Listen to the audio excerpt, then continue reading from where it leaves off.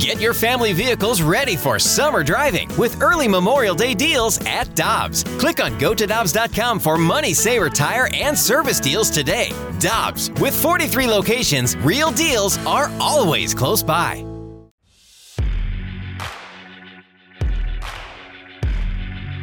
Michelle Smallman, Randy Carricker, great to have you with us on 101 ESPN in St. Louis.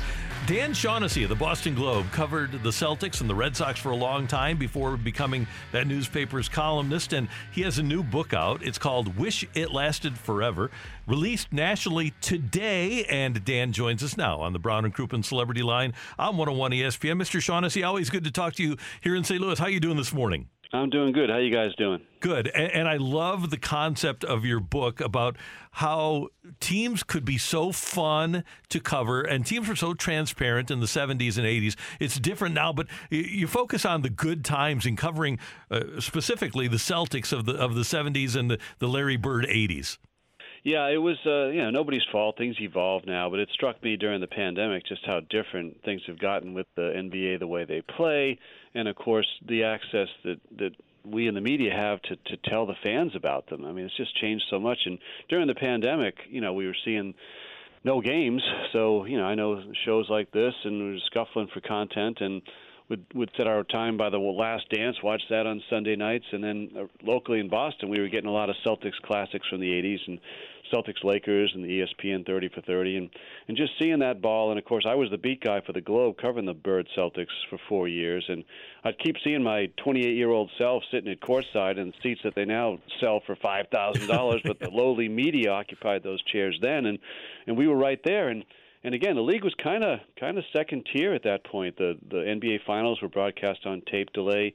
You didn't have the global sensation that it became, and that really started with Magic and Larry in '79, and Michael coming in '84, kind of promoting the league to that point. So I was in on that, and in those days it was very, very primitive. We stayed at Holiday Inns in Richfield, Ohio, and flew commercial, and had layovers and waited for bags.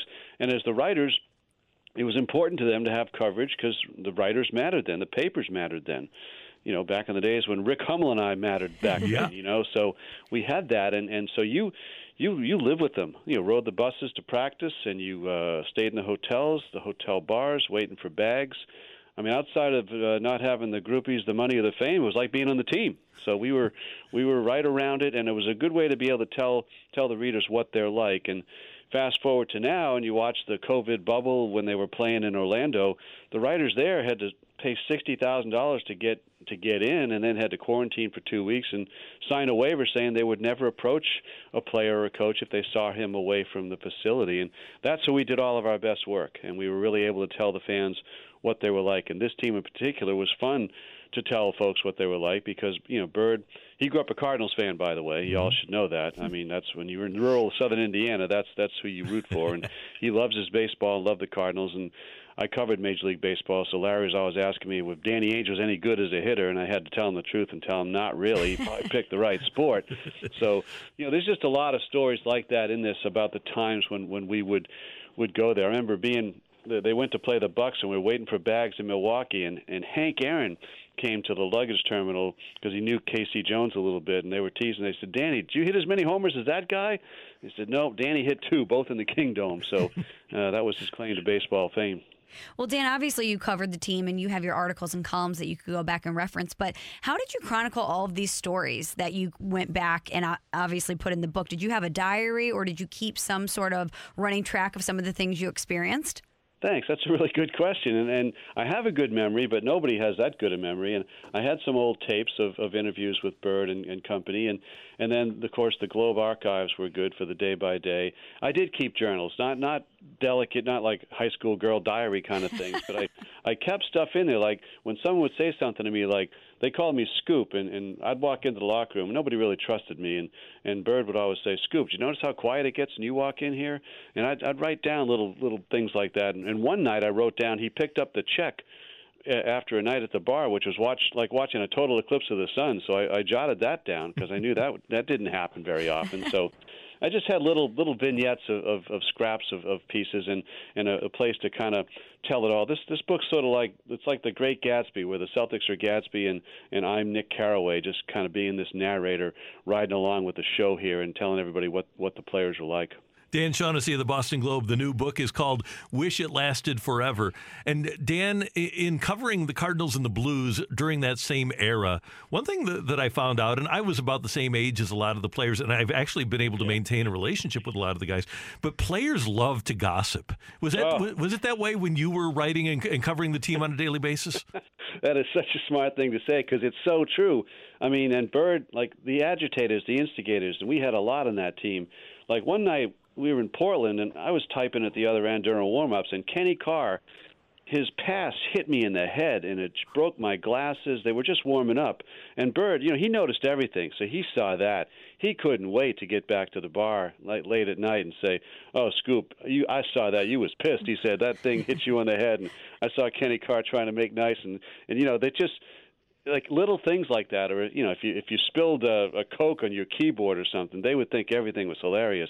Anytime you look foolish or did something stupid, and if they thought they had you, like I had a really attractive sister-in-law in Michigan, and she was visiting me for lunch, and of course Bird and Buckner, they come plopping down, they think they've got me, and it's like, "Hey, Scoop, what's going on here?" And it's like, "Yeah, this is my relative, guys," and then it's like, "Sister-in-law, my ass, Scoop," the whole thing like that. So it was a lot of back and forth. And again, it's like you say, we were sort of the same age. And the moat wasn't there at that point with the giant money and fame and scared of social media and everything. There was a little bit of trust involved. But, hey, when Bird got in a barroom fight and it affected his hand and his shooting, I wrote the story because you had to write that because it affects the fans in the story. And so that, he didn't like that too much, but eventually he came around, if something was true, he was okay if it got written. Dan, the behind-the-scenes access that you have in this book is unbelievable, but is there one story or one anecdote that you said, this has to be in the book? Well, I mean, Bird took me for $160 in a free throw shooting contest when he was taping his hand during practice. They were playing the Sixers in the conference finals, and his hand was like on a web. And after practice, I said, "You can't tape your hand in a game and play like that." He said, "Scoop, I could tape my whole hand up and make more shots than you." And he had this whole hustler thing going on. It was $5 a free throw, 100 free throws, and he'd tape his hand like a boxing glove. And he took me for $160 on that, And of course, I had to expense it because I wrote a brilliant story about it. But the IRS frowns on the word wager on expense accounts, it turns out. So we made it 8 $20 lunches with Robert Parrish, and we got it through that way. And then the next day, I gave him the 8 20s, and he stuffed it into his Converse and played with my money in his shoe the whole night. That's awesome. Were you covering the team when he played a game left-handed? Yes, that was in Portland. And it was funny because it was the West Coast trip. Those trips, there'd be like 7 games. And we went in and out of California 3 times on one trip, Sacramento and then out to Phoenix and then back to Oakland and then out to Denver and then back in to play the Lakers. And but in the Portland part of that, he was a Friday night, and we became aware of it pretty early on because he was messing around. It was like the game was almost getting boring for him at that point. I think he had 47 in that game, and a lot of them when he'd get down low, he'd use the left. And then after the game, they were playing the Lakers on Sunday, which was the big showdown. He said, "Yeah, I'm saving my right for the Lakers." Amazing. Dan, you talk a lot in this book about the access that you had, whether it was being on the team plane or the buses. You mentioned waiting for the luggage, going out for drinks.